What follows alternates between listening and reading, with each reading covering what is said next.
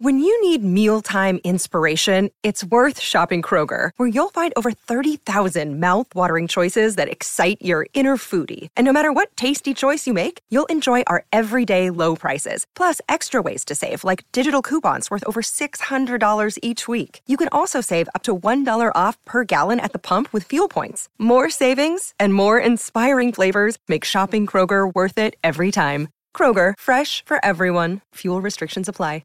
Another day is here, and you're ready for it. What to wear? Check. Breakfast, lunch, and dinner? Check. Planning for what's next and how to save for it? That's where Bank of America can help.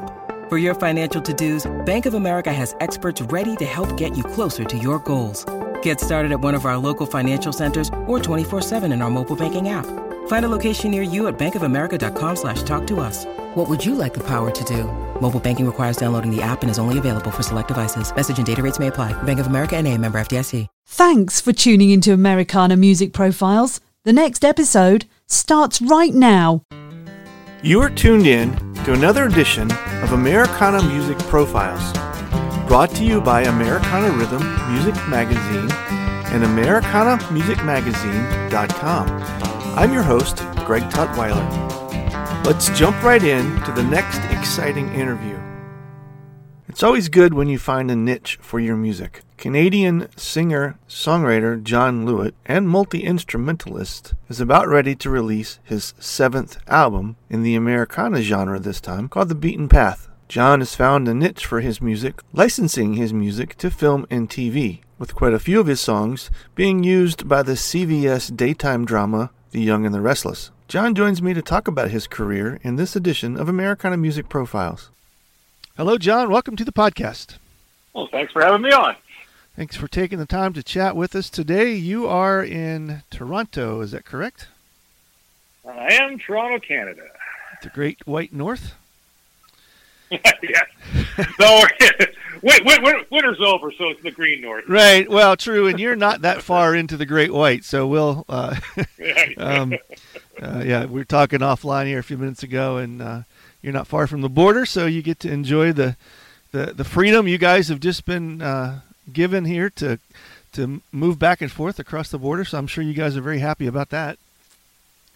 Oh yes, definitely. And hey, we can see live view. I'm going to a concert tonight. Was at a concert last week, so it's things are getting back to normal. Do you, in the past, and I'm assuming in the future, do you play across the border yourself? No, I haven't done. So basically, I got two streams. I do a lot of music for film and television. So right. I write songs, but then as an artist, a lot of the songs I write aren't good for film and TV. You never want to use someone's name or location or tell a story. Yeah. So I got two buckets of songs: my artist songs and my film and TV stuff. Gotcha. Okay. I do a lot more. Hell, I've signed 20 songs already this year to the libraries that are pitching. I just had a song today on The Young and Restless. Yeah, but that's not cool. My artist. It's not my artist side, but it's what takes up most of my time. Yeah. So when it comes to live, I do play live, but more just locally. To go across the border and stuff, you need visas and stuff. Right. Yeah.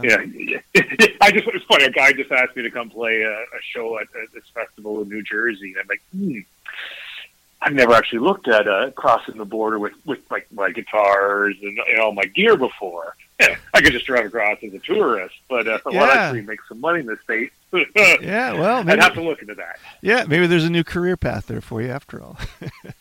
There you go. Well, it's interesting.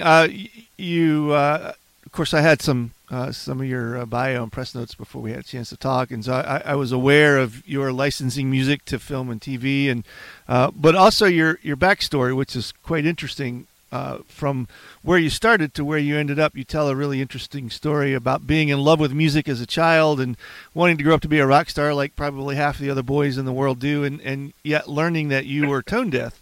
And had to find a new approach to that. Tell us that story a little bit. Well, so I was in grade 8, met a girl, and want to write her a song to impress her. And I take piano lessons. I take piano lessons until like grade 2, like 6 or or 7 years old. So I sat down at the piano, wrote a very, very simple melody, like 3 notes.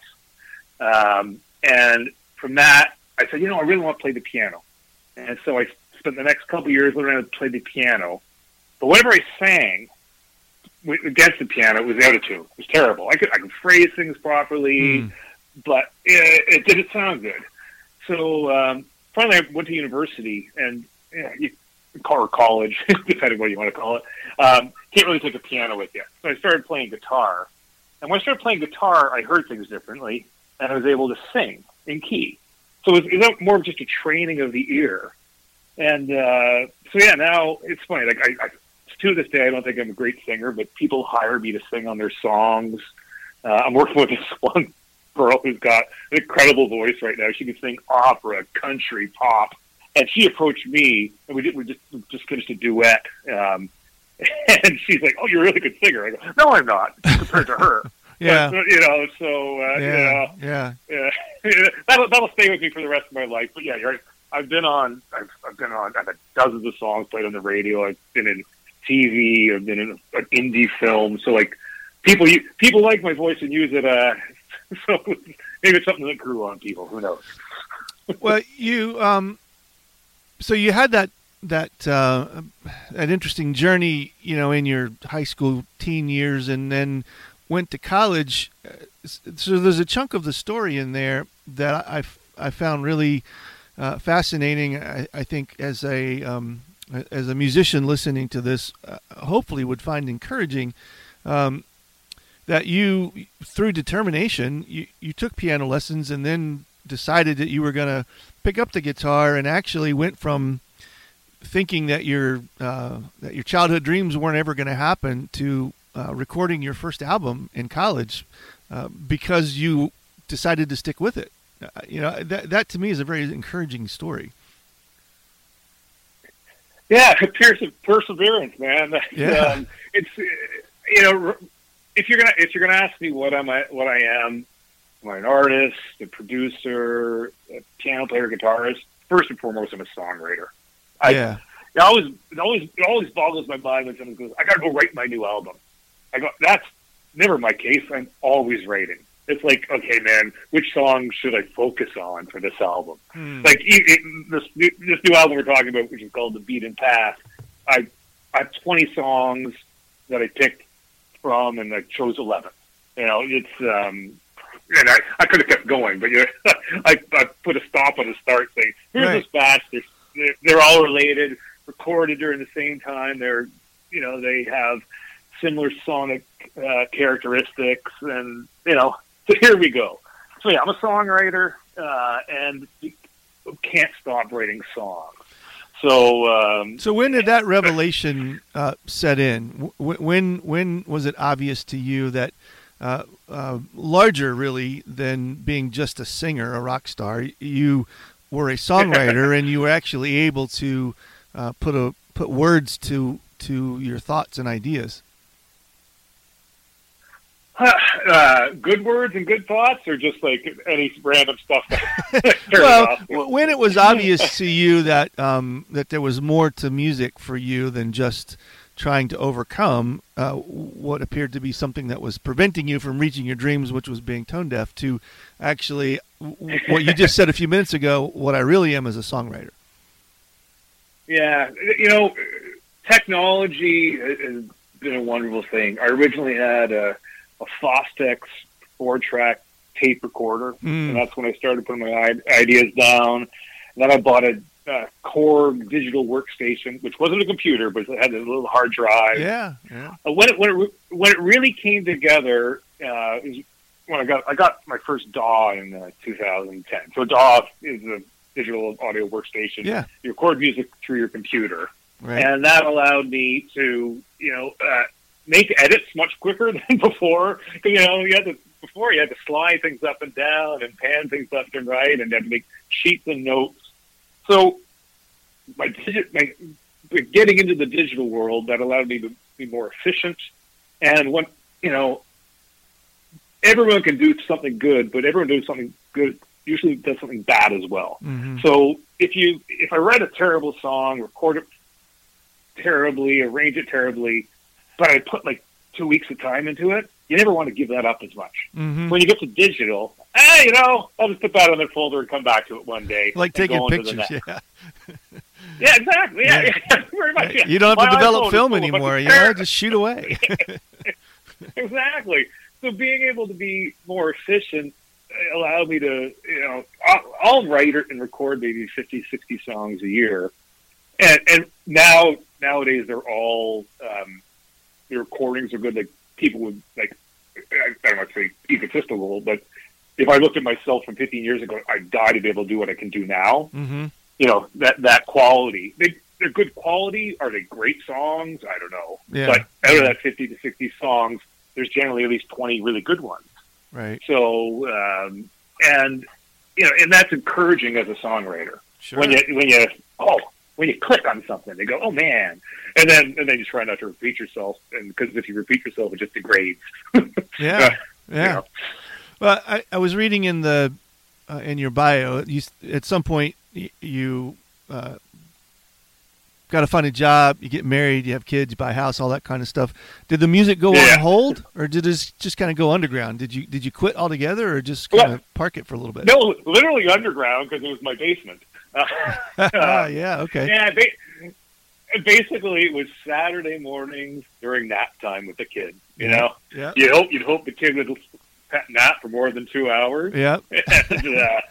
And I could get, and then I'd listen to mixes driving back and forth from work. So I'd make a mix, do the recording on a Saturday morning, make a mix, put it on a CD. This is before I had my iPhone where I could just transfer things. Mm-hmm. I listen to the mix. Here's what I got to switch up. Which is easier to do once it's recorded. And then I'd burn a new CD, listen to that. And this what I'm saying, the inefficiency of before, getting rid of that and being able to be efficient with the computer makes life a lot easier. Yeah. So no, it didn't disappear. As I said, I'm always writing songs. Yeah. I write songs for the kids. The kids be playing around in front of me. Pick up the acoustic guitar and sing them a lullaby, or okay, something like that. Yeah, and the having a family does, not intrude. It affects your songwriting as they grow. There are different stages of life really affect what you write about. Yeah. Not all the time. Yeah. But it does. It colors my songwriting for sure. We're going to take a quick break from the interview. We'll be right back. Welcome back to the interview. So when did it open back up for you, when you were able to pursue it more intentionally and full-time in a sense? So 9 years ago is when I really started getting into it. That's actually when I started. I went to the Sync conference out in L.A., one that I've been to every year except for the past 2 years because of COVID. But I met out in LA every November, and a bunch of like-minded people, and I realized there's this whole world of opportunity. Mm-hmm. And ironically, when I originally went there, my goal was to get stuff in film and television, and it's my goals have actually changed now, especially with social media. Like I had a year ago, this woman from Instagram licensed one of my songs to use. And it's for a significant dollar, especially for Instagram. And I go, I'll never see that money. Mm-hmm. And 6 months later, I get a check from Unilever. So she's a social media influencer, and they're backing her. Yeah. So that was never like one of my dreams. But hey, that phase is like the same song actually was licensed this past. It's a Christmas song, ironically, was licensed by a VR fitness app in the UK for 2 months. Things that I would never thought that music could be used for. Yeah, interesting. Because, as we all know, you're making money off Spotify, iTunes, Tidal, Amazon. It's very limited. So you got to find other routes to make money. So when I went to that conference, that's when I realized there's a path to actually make some decent revenue off your songs. And truthfully, I'm more in it. I'm a songwriter to write songs for people to hear them. And so, I really don't care how they hear them. So I've had tons of music on the Young and Restless, and the Young and Restless uses more music than any other North American television show because it's on 5 days a week, 40 minutes a day. Mm-hmm. So that gets my music heard. Yeah, and that's really what my main goal is, for people to hear it. So if someone in that VR Fitness app is working out to my song, great. That's cool. Then. Like I'm played on community radio all across Canada all the time. Yeah, that's cool. Great. If 5 people or 100 people listen to it, that's what counts. You've got a quote in your bio that I think is very seems like a very telling moment. You were talking about waking up one weekend and getting a bunch of emails. I think it was maybe a Sunday morning, and you said the validation of someone I didn't know who actually did this for a living, playing my music for others, was life-changing. I think it's a very it's one of those moments that I think we all live for, or at least inspired by, regardless of what we do, whether it's write, sing, take pictures, if it's anything artistic. You hit that plateau where you realize, like you said, somebody that you don't know actually appreciates what you're doing and was willing to acknowledge that. That's a validation it's hard to come by. Oh yeah, and that every artist, whether they admit it or not, validation is we all seek it in some sort. It's human nature, exactly. You want to know that what you're doing, if someone appreciates it, mm-hmm. And again, it could be a handful of people or it could be a million people, but that's it's just when especially when somebody you don't know, right? Who reaches out, Sure. But I've got an email address on my website, which isn't my personal one, but so it just goes through my music stuff. So whenever someone sends me an email, it's like, oh, I have no idea. That's more touching than my mother telling me. Yeah, sure. Yeah. Now, I got a note from an artist a while back that said, it was a thank you note, and said that somebody actually called them. I think it was actually an artist from Canada, said that somebody sent them an email and purchased their CD strictly on a review that they read in our magazine. And it's kind of the same thing. It's one of those moments like, people actually do pay attention to what you do. That's pretty cool. So. Oh, it's amazing. I'm old enough that I have a huge CD collection, and it would be back in the day it was magazines. You couldn't go on to Spotify or iTunes and listen to things. So I'd read reviews, and you'd buy an album, and if you spent good money on it, you'd listen to it a few times to make sure before you cast any vote whether you like it or not. Right. Yeah. So, I had subscriptions to all these magazines back in the day, to find new music. Yeah. So you have got your, actually not quite yet, early May, your 7th album, The Beaten Path, is set to come out. Tell us about that a little bit. What's the style? Americana, I believe, and what? Yeah, it's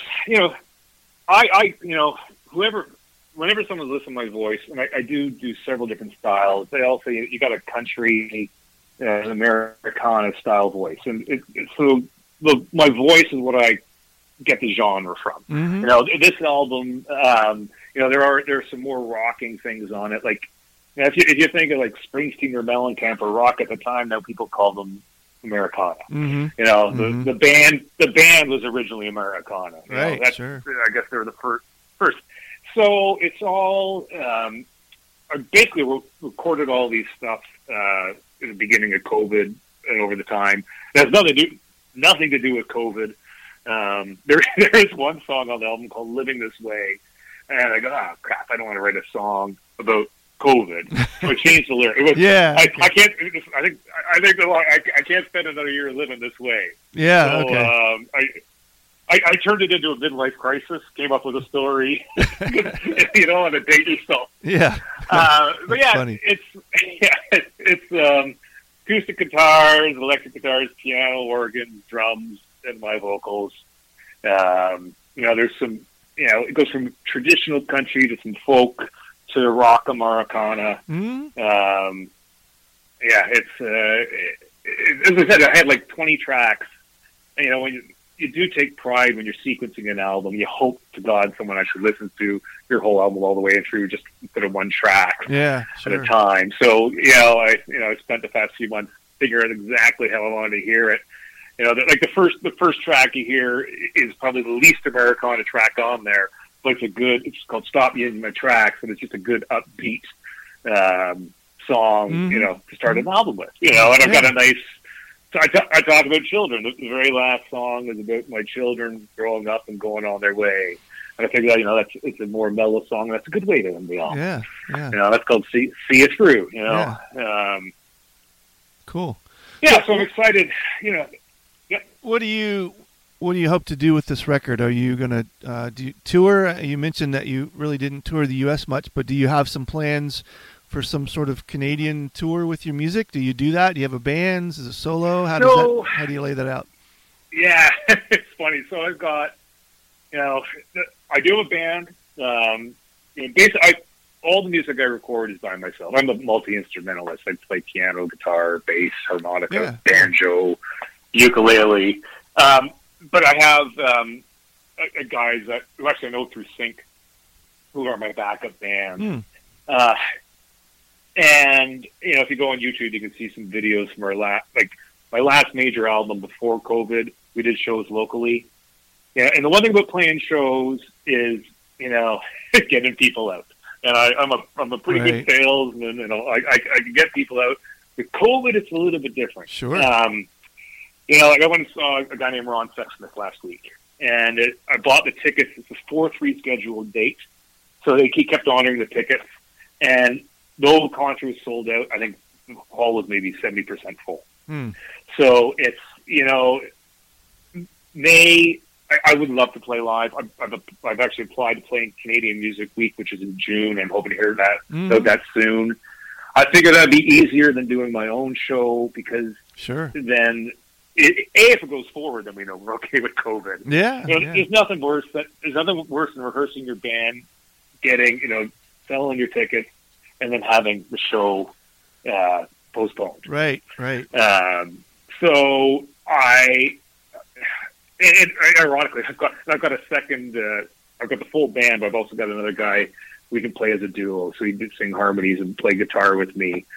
So basically everything is so up in the air. And it's funny. I was in Montreal in December. And we're at a hotel, doing some shopping, eating out. 2 weeks later, the world shut down for Omicron. Right. So, I realize then how quickly stuff goes. Yeah, I know. So if I said, hey, I'm doing an album release show on May 13th when the album comes out, that's 6 weeks away. That's too far in today's time. Yeah. So, I'm hoping to do the show in Toronto. If that comes off, that means things are probably better. And then I got to do some other shows in Ontario. I know I've actually been asked to play other places, and I'm just reluctant to put in the time and get the band up. So, in an ideal, if everything was normal, yes. Yeah. Everything, we're getting there. Yeah, I know. Soon, I hope. Yeah. So how can doing stuff like this? How can people find you? What's the best way? Website, email address. Get ready to get the release. Check out your videos, all that kind of stuff. Yeah. So if you go to my website, which is JohnLewitt, JohnLewitt.com, you got the links to everything. So you get my YouTube page, so you can see videos from the album, some live stuff from the past. I've got, if you're on Spotify, I've got a bunch of curated playlists. Follow me on Twitter if you want to hear some of my interesting thoughts. I'm not political or anything, but I do post some interesting music stuff. And you can follow my Facebook page, but Facebook never, every time I post on there, they never promote it. They want you to pay for promotion. Yeah, of course. Yeah. So I'm and Instagram. I got my Instagram. I'm everywhere. Right. The one good thing about having a name like me, John Lewitt, is it's not John Smith or John Johnson. I'm very easy to find. Yeah. LEWITT. Like my mom and I are the only one in the phone book in Canada. That's good. So the album is called The Beaten Path. Thank you, John, for sharing your story with us, and continued success, and wish you the best with this record, too. Well, thanks. It's great talking to you. Thanks again for tuning in to this episode of Americana Music Profiles. Find us on iTunes at Americana Music Profiles and on the internet at AmericanaRhythm.com.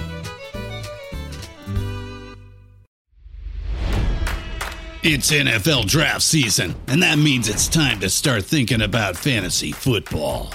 FantasyPoints.com features industry-leading experts and prognosticators using proprietary hand-charted data to help you score more fantasy points. FantasyPoints.com is the place to go for whatever kind of fantasy football you play. Whether you play fantasy football, daily fantasy sports, or do a little bit of everything, Fantasy Points has the meticulously researched content to guide you to victory.